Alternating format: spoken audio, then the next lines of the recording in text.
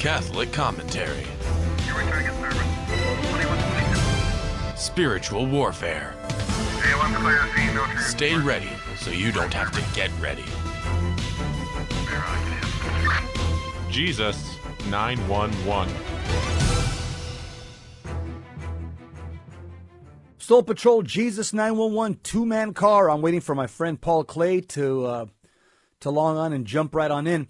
Lot to talk about today. Remember, today's the solemnity of the Assumption of the Blessed Virgin Mary. If you can get the Holy Mass, that would be fantastic. I'm reporting for duty. I just came back from the Holy Sacrifice of the Mass. And by the way, the month of August, we honor and devote ourselves to the Immaculate Heart of Mary. This devotion has received new emphasis in this century from the visions of Sister Lucy dos Santos. She is the oldest of the visionaries of Fatima, and she received these visions from her convent in the city of Tui, Spain, in 1925 and 26. In these visions, Our Lady asked for the practice of the 5 first Saturdays to help make amends for the offenses committed against her heart and by the blasphemies and the ingratitude of men. This practice, by the way, parallels the devotion of the 9 First Fridays in the honor of the Sacred Heart of Jesus. Well, as I said, today is Monday. Today's the solemnity of the Assumption of the Blessed Virgin Mary, and we ask her to pray for us. Let's get right into it, and when Paul comes in, he'll just come in, and we'll just pick it up when he gets on, when he logs in. Something that concerns me in our country is you have a lot of young people, Gen Zs, that are essentially saying they're really having a hard time going to work. But I'll tell you something that concerns. I'll tell you what concerns me even more is George Soros and what he's doing to our country. Victims are blaming George Soros because he's backing up prosecutors for the deadliest crimes in the U.S., in many U.S. cities.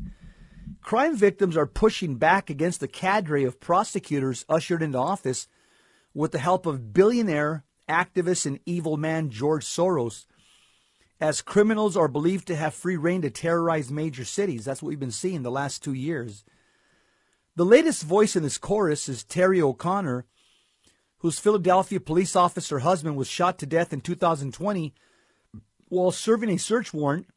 James O'Connor would still be alive, Officer James O'Connor, but if not for the policies of District Attorney Larry Krasner, who allows criminals back on the street without jail time. Again, Krasner is a Soros-funded prosecutor, and the deceased wife, James O'Connor's wife, Terry O'Connor, she told Fox News that this criminal had lengthy criminal records for guns, shootings, murders. I could go on and on, Terry said. They were out of jail repeatedly because of our district attorney and his lenient policies. If those males were locked up and kept there where they're supposed to be, my husband would still be here today. Well, this story is almost identical to one involving Los Angeles County District Attorney George Gascon, another Soros-funded prosecutor, who downgraded a felony gun charge against a gang member last year. The defendant, Justin Flores, went on to gun down 2 police officers responding to a call in a motel on June 14th. Backup officers shot Flores to death in the parking lot, and the county sheriff, a former district attorney, and a bipartisan group of victims blasted Gascon over the episode, given that Flores would still be in jail if the gun charge was not downgraded per Gascon's policy against weapons charges. The DA Gascon from L.A., his policies have grave consequences, said Sheriff Alex Villanueva. He told the Washington Examiner. Sheriff Villanueva said, ultimately, or unfortunately, it's the innocent persons who pay the price. In this case, 2 cops who are just doing their jobs. So both D.A. Krasner and D.A. Gascon belong to an elite club. These are prosecutors elected within the last 5 years receiving direct or indirect donations from George Soros while their cities are ravaged by crime. The PACs that are set up by Soros gave Krasner and Gascon $1.3 million and $4.7 million, respectively, for campaigns that promised to reform the criminal justice system. What he's trying to do is deform the criminal justice system. And other freshman Soros beneficiaries include Alvin Bragg in Manhattan, Kim Fox of Cook County, Illinois, Buddha Biberaj of Loudoun County, Virginia. These people have received, over $1 million apiece, these prosecutors. In addition, Soros-funded PACs helped bankroll the campaign of San Francisco District Attorney Chesa Boudin, who was recalled last month after a high-profile campaign organized by victims and former prosecutors. Chesa Boudin received $620,000 from several Soros PACs that have a heavy Soros presence, including Tides, the Washington Times reported. Terry O'Connor, the widow of the deceased officer, she said, "It's not working. Who thinks that this system of giving people second, third, fourth chances is working? Our city's not safe. It hasn't been safe for quite some time. There are younger victims being shot and killed every day. It's because they're let out again and again. And every time it happens, you see their arrest records," O'Connor said, the widow. She says, "It's disgusting how many priors they have. Nothing's done about it. They are not kept behind bars where they deserve to be," close quote. So the policies are in line with the reforms put forth by George Soros, who defended his actions in a recent Wall Street Journal op-ed. He said, quote, George Soros wrote this, he said, quote, "We need to invest more in preventing crime with strategies that work, deploying mental health professionals in crisis situations, investing in youth programs, and creating opportunities for education behind bars. This reduces the likelihood that those prisoners will commit new crimes after release." Yeah, right. Frequent Soros critic Ted Cotton, he's a Republican from Arkansas, he was not convinced. Ted Cotton told the New York Post the following. He said this: "Everywhere Soros-backed prosecutors go, crime follows. These legal arsonists have abandoned their duty to public safety by pursuing leniency even for the most heinous crime, and they often flat out refuse to charge criminals for shoplifting, vagrancy, and entire categories of misdemeanors." All I could say is, Lord, help us, Lord, make haste to come to our assistance. Paul, what do you think of George Soros and his prosecutors that he's funding? He's really installing all over the country with his PACs. Paul, can you hear me? Okay, I see him, but I can't. I don't hear him. Yeah, San Francisco's new anti-woke DA is reversing the lax drug case policies of his predecessor, Boudin, which is a good thing. That's a good thing to see. So some of you are probably saying, so who's this guy, George Soros? I'll tell you, George Soros is probably the most evil man in the world. And he's probably the most influential non-politician on planet Earth, without a doubt. George Soros is a multi-billionaire atheist. He has a deformed moral conscience. I would actually say he has a sociopath's lack of conscience. He considers himself to be an elitist, world-class philosopher. He despises the American way of life. He despises the contributions of Christianity to Western civilization. And George Soros just loves to do social engineering and change cultures with his money. Soros was born August 12, 1930 in Hungary. He's actually called the Schwartz family. They were non-practicing Jews, and they changed the family name to Soros in order to facilitate assimilation into the Gentile population in Hungary back in the 1930s. In 1956, George Soros moved to New York City, where he worked on Wall Street, and he started amassing his fortune. He specialized in hedge funds and currency speculation. Soros is absolutely ruthless. He admits that he's amoral, and he's clever in his business dealings and quickly made his fortune. By the 1980s, he was well on his way to becoming the global powerhouse that he is today. There's a website that used to be up where they keep their eye on George Soros. It's called judas.watch/George space Soros. And so their mission at Judas Watch is to document anti-Western traitors and agitators and subversives. And George Soros is in the top of the food chain.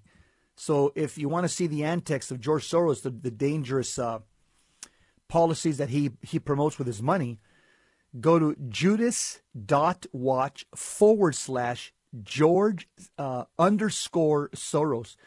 And you can read all about those who have suffered due to the ruthless financial pursuits of George Soros. The stories are many and varied, but the George Soros theme is the same. The destructive power of greed without conscience by this man.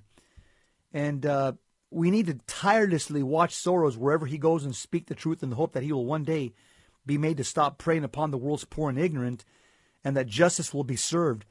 Soros has been actively working to destroy America from the inside out for some years now. And he's doing it now through these district attorneys that he's funding. Many sources report that Soros is an extremist who wants open borders, everybody to smoke pot, a one-world foreign policy, legalized drugs, a one-world government, euthanasia, and on and on. Again, this man and his policies are off the charts dangerous. Yeah, Soros is an atheist billionaire known for his self-loathing Jewish status. He also funds a lot of anti-Catholic groups like Catholics and Alliance for the Common Good, Catholics United, Catholics for Choice. He's no friend of the Catholic Church. Up next, we're going to talk about the way more people are likely to move to states that reflect their political beliefs. We'll be right back.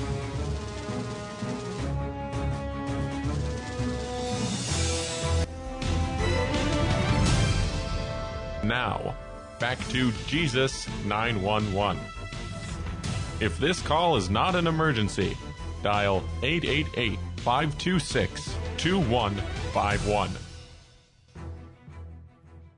Reporting for duty, sir. One-man car, maybe two-man cars. Paul Clay, are you on, my friend? Is Paul Clay on? Okay, just let me know when he comes on. Okay, I want to talk about the fact that a lot of people are moving to states that reflect their political beliefs. Both Democrats and Republicans are more likely to move to states that reflect their political views, indicating that self-segregation along ideological lines may increase parties' political advantages in former swing states over the coming years. More than a quarter of people in the United States, maybe about 30% actually, have considered moving out of state in the past 6 months, citing racial equality, lower taxes, LGBT protections, and more as reasons for moving, according to a new poll from Axios. Those considering a move are more likely to relocate to states where their preferred political parties are in power, the poll found. More than half of Democrats, 55%, said they would consider moving to a state that better reflects their political values, and just slightly below 58% of Republicans said the same, according to the poll. Okay, Mr. Paul, are you on, my friend? I'm calling in from the desk, Jess. Sounds good. So you are you are reporting for duty. Hey, let me ask you a question. A lot of people seem to be moving out of states into other states that reflect more their political beliefs. I did that 7 years ago. You did that how many years ago, Paul? Well, it was 5 years ago, but okay. I got to tell you, I'm a little disappointed that Nevada is, when I moved here, it was considered a red state, and now they're telling me it's a blue state. We got a mass evacuation of Californians coming into southern Nevada, and I think that they're affecting the voting. Well, but a lot of the Californians that are moving as well, they're conservative as well. So it's a mixed bag, I guess. Well, I don't know. Then I can't really explain it. It's just that we have Governor Sisolak, and he is everything California does. He seems to parrot. Yeah. Well, I'll tell you personally why I moved out of California. So I mean, just to put some meat on this article. The people to me that run California and New York, they just have no common sense at all. They're Newsom and the New York governor. They're control freaks. They have no common sense. Another thing about California and New York is they're bad places to do business right now. You're finding a lot of businesses, chain businesses like CVS, Walmart, they're closing because they're constantly getting robbed by mobs. Young black thugs go into a lot of these businesses and just start ripping them off. And so they're closing all over California and New York. They can't do business there. Also, well, they come in all races, not just black. yeah. But what I've seen, because I watched the videos, most of them have been young black guys that I've seen. Yeah, I'm sure there's, when you have a mask on, you don't know who they are. But the fact of the matter is, it's a gigantic mess. Because the criminals know that they're not going to get prosecuted. Another reason I left California is I think the economy's a mess. They pay the highest taxes in the country. I'm almost positive it's California pays the highest taxes in the country. That's another reason why I left. I think, in fact, I have read that California has the highest tax rates in the nation. And so just when you leave California, you put some extra money in your pocket. Another thing, two of the reasons that I left, Paul, is that poverty's exploding in California. I'm sure you've seen it before you left. And also crime and gang violence is exploding in California. Would you agree with that? Yeah, and I would say not only California, because there's a saying they have in California, and I think you've probably heard it, so goes California, so goes the nation. Yeah. And it's unfortunate, but for a long time, these negative trends that usually begin in California tend to migrate out to the rest of the country. And so we're seeing places in rural America that are just completely beginning to be overrun by criminal activity and gangs.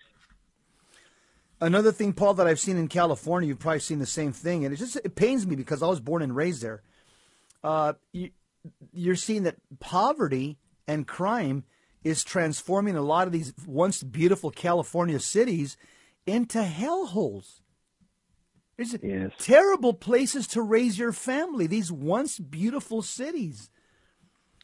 Also, one of the reasons why I left 7 years ago is my kids were starting to get married. I said, okay, they're going to get married. I don't think any of them have a vocation to the religious life. They're going to have children.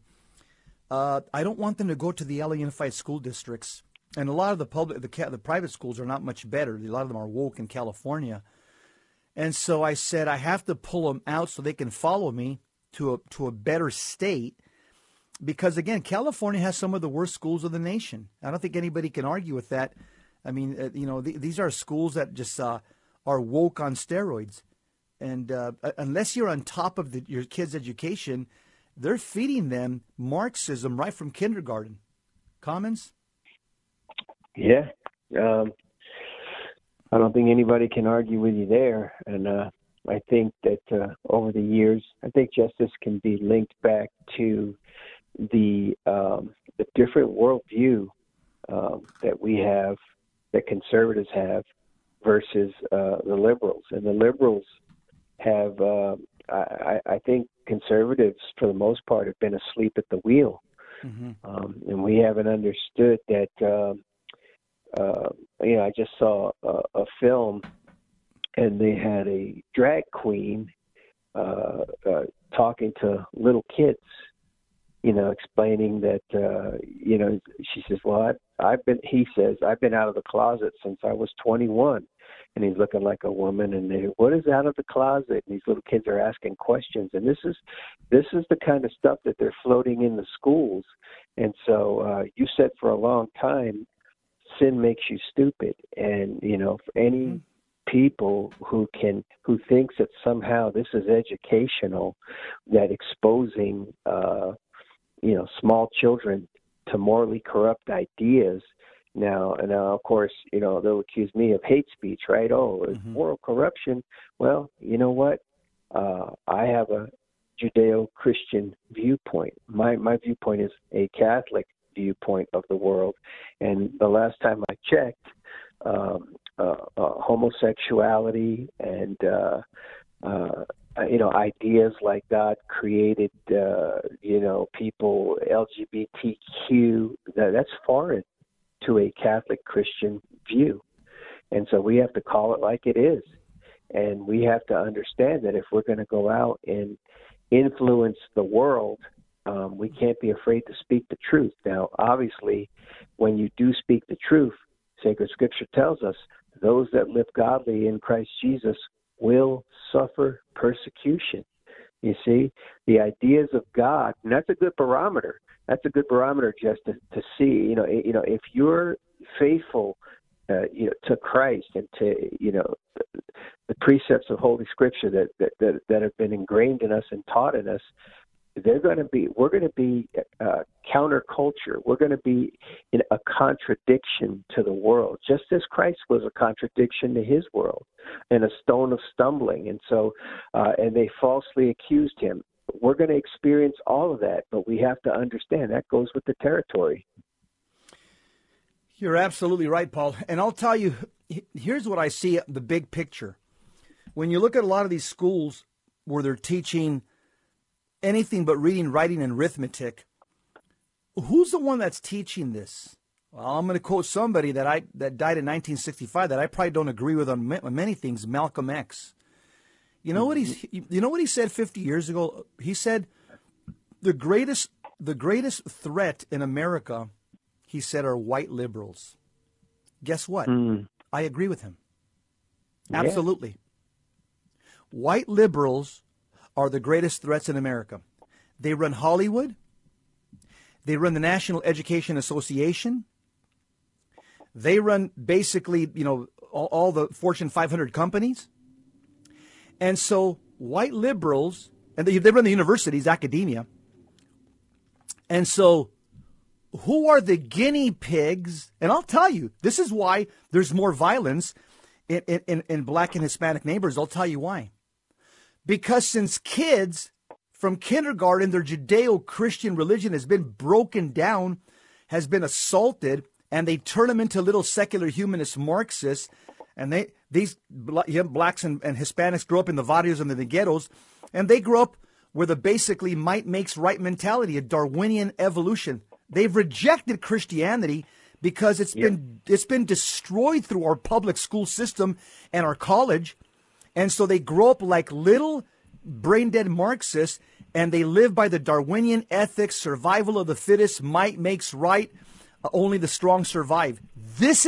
Notice the blacks and Hispanics that commit crimes.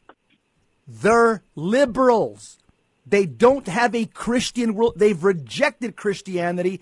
They have a Marxist Darwinian worldview, and this was programmed into them by white liberals. Malcolm X was spot on 50 years ago. Yeah, but I'll tell you another thing. With Malcolm X and the Nation of Islam, that's the version of Islam that many young blacks in America ascribe to. The Nation of Islam essentially has separated them and closed the door toward Christianity. When they say things like you worship a white savior, and they look at, they'll pull a picture of Jesus and he's white, and they'll say that this is all brainwashing. This is these are your slave masters again, trying to show you that this is God, that they're God, and they use this distortion of the truth. And I said, that's an image. If you want to have a black image of Jesus, go right ahead, because that you're missing the point if that's all you're seeing. Yeah. And but they want to make everything about race, and essentially somehow they've been told that Islam was their true religion. I hate to say this, but most of them don't even realize that Christianity predates Islam by hundreds of years, and that that Islam was exported around the world, and it was forced upon people, under the threat of death. That's But right. they don't, a lot of people aren't students of history, and they don't realize that. And again, people have been, manipulated and brainwashed. Well, we're here on Jesus 911 to do the unbrainwashing, speaking the truth with love. We're just here to just fire missiles of truth at the wall of lies. We'll be right back. How our good works help us to get to heaven. We'll examine that topic.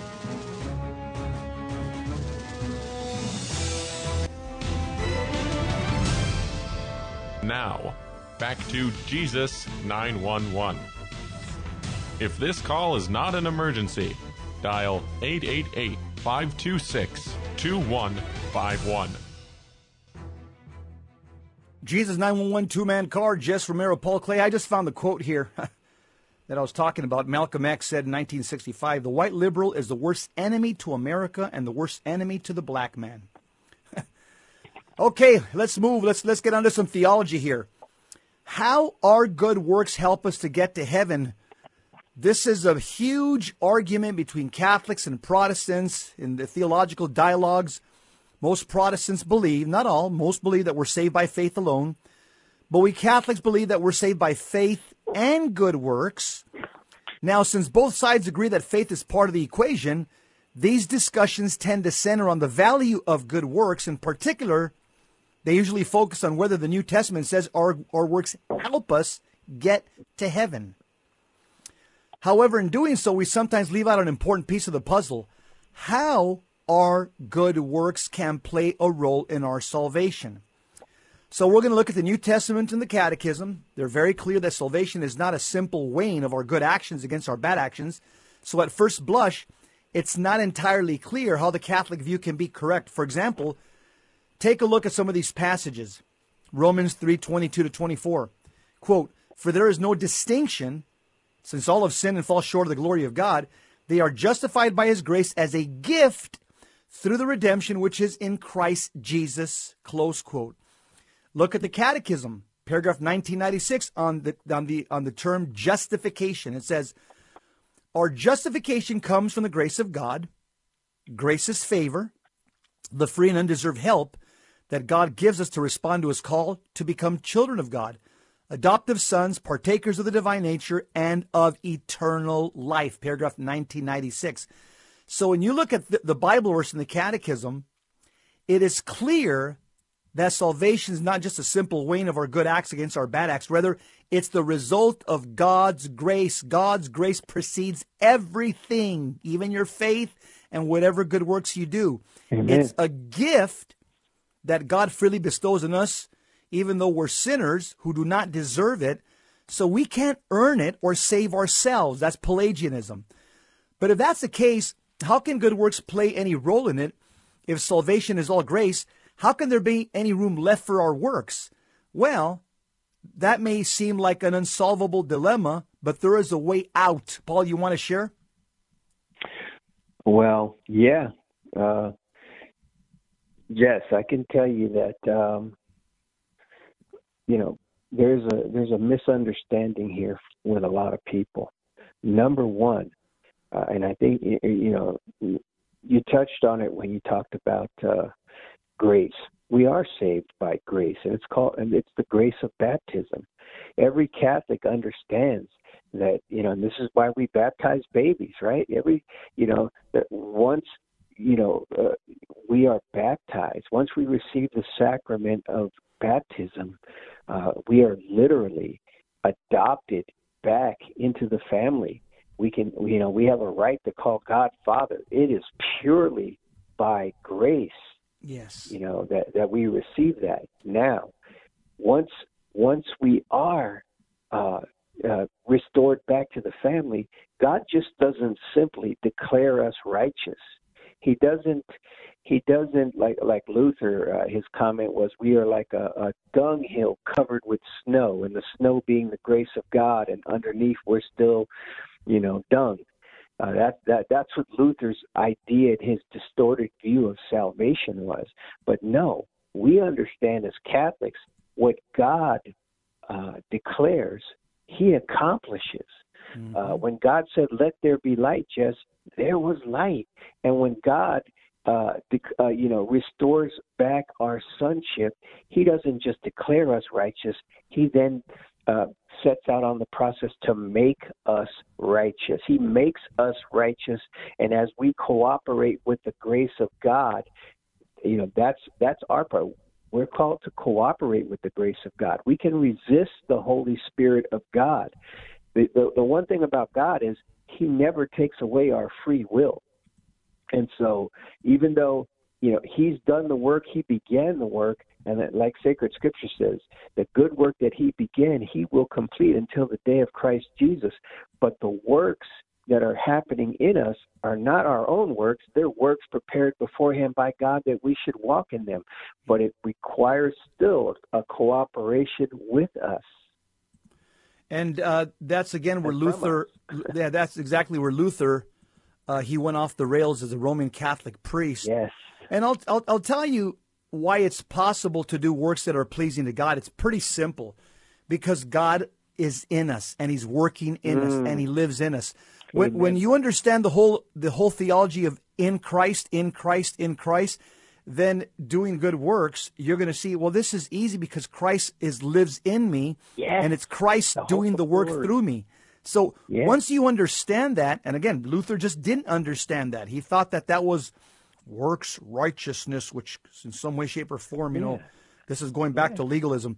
Look at Ephesians 2:12 and 13. It says, "Therefore, my beloved, as you have always obeyed, so now, not only as in my presence, but much more in my absence, work out your own salvation." Think about it, Jim. Work out with fear and trembling. Well, how can you do this? Easy. Next verse. "For God is at work in you, both to will and to work for His good pleasure." So if you read this text carefully, Paul says something pretty remarkable. He tells his readers to work out your own salvation, so it's clear that our good works play a role in the process. But salvation isn't just something that happens to us. Instead, we have to contribute to it and work it out. However, in the very next clause, St. Paul qualifies his teaching in a way that resolves the tension between grace and works, because he tells his readers that they can work out their salvation. Why? Because God is at work in you. That's the key to unlock the understanding to works. It's God doing this in you. So when baptized Christians in a state of grace perform good works, they're not just our good works, they're God's works. As St. Paul says in another letter in Galatians 2:20, "I've been crucified with Christ. It's no longer I who live, but Christ who lives in me." Close quote. So when Jesus lives in us, He also acts in us, moving us to do the good works that get us to heaven, Paul. Yeah. I'm reminded of another verse. We are His workmanship. We were created unto good works, just works which were prepared beforehand by God, that we should walk in them. You see, God is the one who, the human being left to himself is incapable of doing anything meritorious towards salvation. No Catholic is going to disagree with that. But once God takes our heart of stone and gives us a heart of flesh, once God puts His Spirit into us and causes us to, He then begins to work in us and causes obedience. He brings about obedience in us because, number one, our very nature is changed, and it's changed because we're no longer slaves to sin, but we're slaves to righteousness, and our nature then begins to desire and crave the things of God, and that's who we are. And we'll continue to strive to be holy, and God will continue to strive with us and work with us until ultimate perfection one day. Paul, just another way to understand this, just for the blue collar guy, for the lunch pail guy, for the 9 to 5 Joe six pack Catholic. Here's a simple way to understand God's grace. God's grace is like a candle. Okay, just think about a candle. God's grace is like a candle. The faith and works are like the light and the heat that comes from the candle. Now notice, all three cannot be separated, just like the Holy Trinity. Although grace and faith and works are distinct, like the Father, Son, and Holy Spirit are distinct, but they're inseparable. So God's grace is like a candle. The faith and works are the like and heat. They're inseparable from God's grace, but God's grace precedes everything. And by the way, it's not that difficult. It's not that difficult to walk in the obedience of faith, as St. Paul says in Romans 1:5 and Romans 16:26, when you're conforming yourself to Christ. When you're conforming yourself to Christ and you realize that you share in his divine nature, as St. Peter says in 2 Peter 1:4, and you know that God's nature is love, 1 John 4:8. Right. So when you conform to the divine nature of Christ, which is love, it's not difficult to walk in the obedience of faith. Yeah. Well, it's not impossible. I'm not going to say it's not difficult, because this side of heaven, just as you know, the flesh is alive and well, and it constantly. I mean, we have enemies: the world, the flesh, and the devil. We're down here in church militant, and it's often hand-to-hand combat. And like the General MacArthur said, war is hell, right? So, and in fact, Sacred Scripture tells us that the road that leads to life is narrow, and few there be that find it. You see, the reason why it's narrow, and few find it, it's not because everybody's heard the message. The gospel has been proclaimed throughout the world. Yes. So why are there few that find it? Because there are few that are willing to do what is required, and the requirement is basically nothing short of giving yourself. That's right. Christ gave himself for us on the cross, and he's inviting us. He's made us partakers of the divine nature, and as partakers of the divine nature now, the suffering, and every Catholic knows this, when we say offer it up to God, right? The sufferings that we go through on planet Earth become meritorious. Yes. Why? In and of ourselves? No, because we're united to Christ. United to Christ, That's and right. they are the works of Christ in us. Yeah. Paul Luther had a real strange view. Maybe it was just he was being hyperbolic, who knows. But his view on works, here's some of Luther's from Table Talk. He says this, page 137. Luther says, he who says that the gospel requires works for salvation, I say flat and plain, is a liar. I got some other quotes from Luther, but we'll move on. We'll leave Luther alone. He's already dead and been judged. Hey, we want to talk about what St. Thomas Aquinas says about bad prelates. Interesting. We'll be back. St. Thomas Aquinas on bad prelates.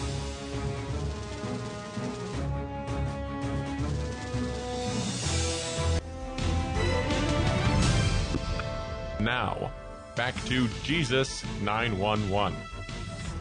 If this call is not an emergency, dial 888-526-2151.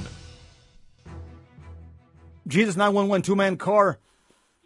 St. John Eudes, he says that bad priests are a sign of God's anger.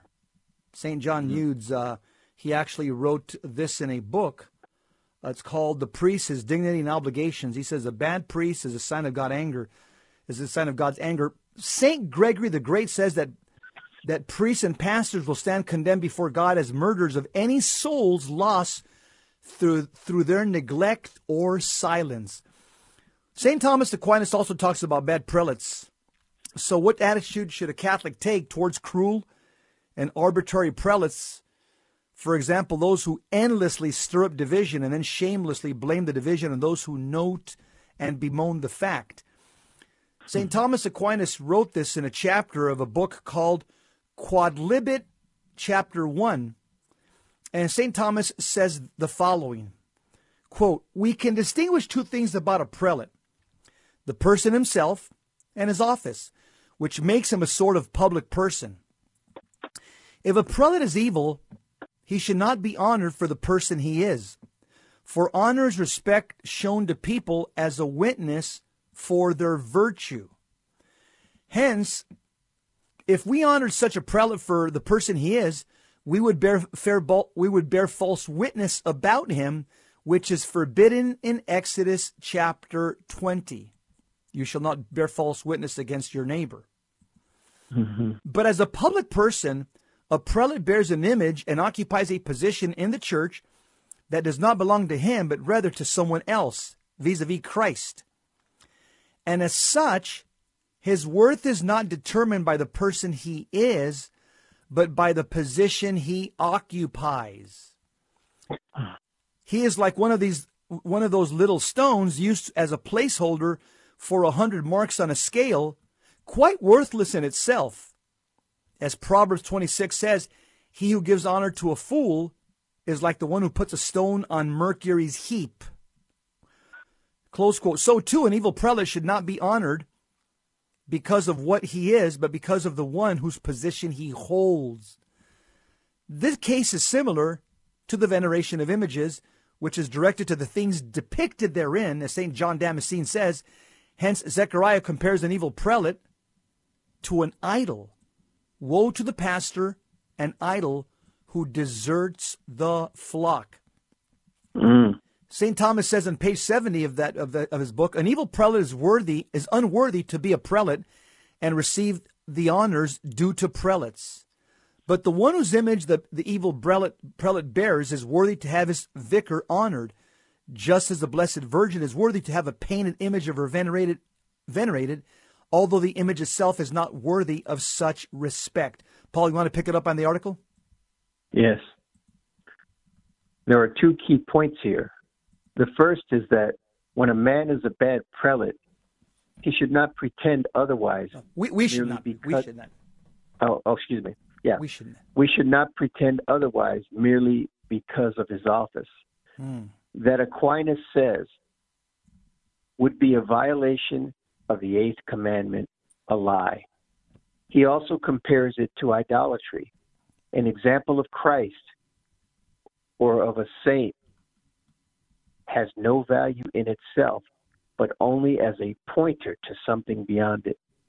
When we focus on the image itself, we turn it into an idol. Similarly, a bad prelate merits honor only because of the office he holds. When we pretend his personal faults are not real, strain to attribute good motives to manifestly unjust acts or hidden wisdom to manifestly foolish utterances, we are like someone who fixates on an image and pretends that the many flaws and limitations it contains as a mere piece of matter must somehow really be divine. Whoa. Wow, that sentence was powerful, Paul. That a prelate we can't attribute good motives to manifestly unjust acts or hidden wisdom to manifestly foolish utterances. You know, Jess, Whoa. Truly what the great Solomon said, there is nothing new under the sun. And when we read in church history and we see with this great saint, this doctor, has to tell us, it's just amazing, and this is obviously this is wisdom that it transcends time. This isn't just for his time; it's for our time. It's for all times, because all truth is God's truth, right? Yes. St. Thomas Aquinas, by the way, it was said that he would write his theology. He would study theology on his knees before the Blessed Sacrament. He wrote and read on his knees. Every time he would put pen to paper and study theology, he always did in the presence of Jesus Christ. Well, it shows. Yeah. He has the mind of Christ. He has the wisdom of Christ here. Yeah.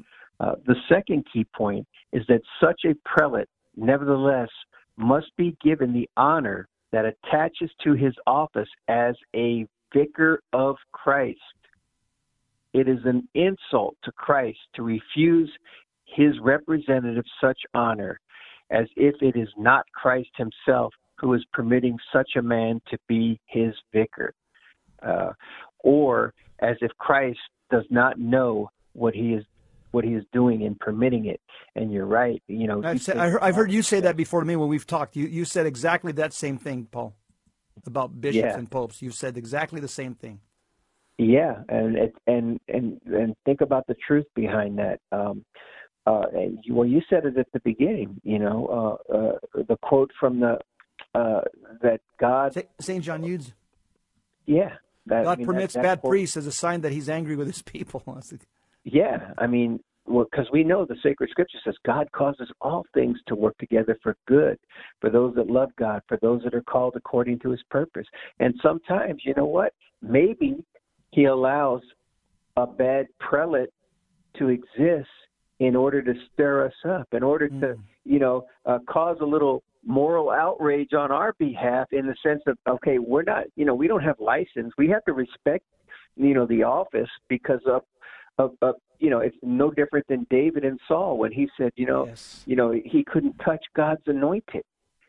So these are holy things beyond us, beyond our job description, Yes. so to speak, to do certain things. But at the same time, we have to recognize, whether truth or the truth being proclaimed or the thing being said aligns itself with 2,000 years That's of right. Catholic tradition and Catholic teaching. And if it doesn't, then we de facto must go with tradition. Yes. That's what St. Paul says. Hold fast to the traditions, whether given to you by word or by letter. 2 Thessalonians 2:15. The article says, as I've discussed in detail elsewhere, according to Aquinas and according to Catholic teaching more generally, such a prelate can and ought to be criticized publicly by his subjects when he does something that endangers the faith. Wow. But given the nature of his office, even this must be done not with imprudence and harshness, but with gentleness and respect. And if the prelate in question is the Pope, respectful criticism is the most one can do, because he has no superior on earth.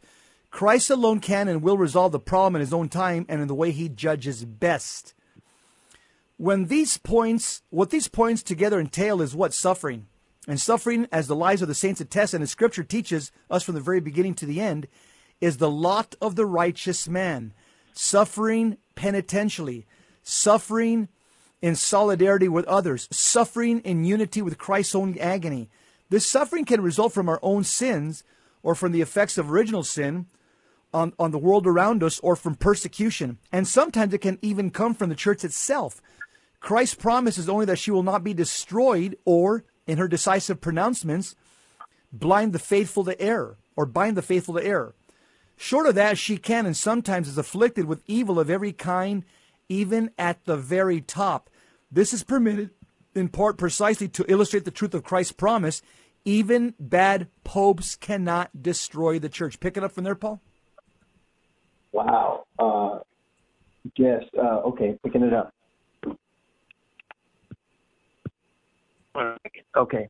But church history is not a Marvel movie where everything works out in 2 hours, or at least by the next movie in the series.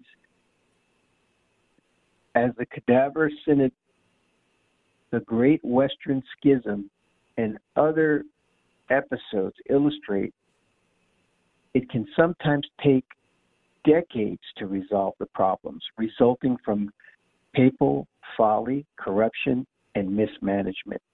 We modern Catholics are soft and impatient, and we need to recover the forbearance of our forebears. Just a quick comment there, Jess. We live in a microwave society. We want it now. We don't want to wait for anything. This is just, where society has moved to. But if you remember looking at the past, things, knowledge and things moved at a much slower pace. Now we're, you get on a plane and you can be in Europe and, right, a couple of hours in the same day. Yeah. But things didn't move at the pace, and we have to kind of remember that these things aren't new just to us. These things have the church has dealt with all kinds of things in the past, and the church has survived, and we will too. Yeah. Continuing on, current events make timely the recollection of some words from Pope Benedict XVI while he was still Cardinal Ratzinger on the event of the death of Michael Davies. the well-known traditionalist Catholic writer and stalwart defender of the Tridentine Mass, the Cardinal wrote, "I have been profoundly touched by the news of the death of Michael Davies. I had the good fortune to meet him several times, and I found him as a man of deep faith and ready to embrace suffering. Ever since the council, he put all his energy into the service of the faith and left us important publications, especially about the sacred liturgy." Michael Davies is the late counterpart to Marcel Lefebvre. What Marcel Lefebvre was to the clergy, Michael Davies was to the lay Catholics. A great defender of tradition. Michael Davies, may he rest in peace. Well, that's a wrap. Jesus 911, two-man car. We are EOW, end of watch. Up next, you'll hear more from Gary Machuda, hands-on apologetics. As for us, thank you, family, for listening, tuning into the show. Remember, we're called to be great saints. Don't miss the opportunity. And as St. Peter says, set yourselves apart from this corrupt generation. Be saints. You weren't made to fit in. You were born to stand out. God bless you. Keep the faith. See you next time.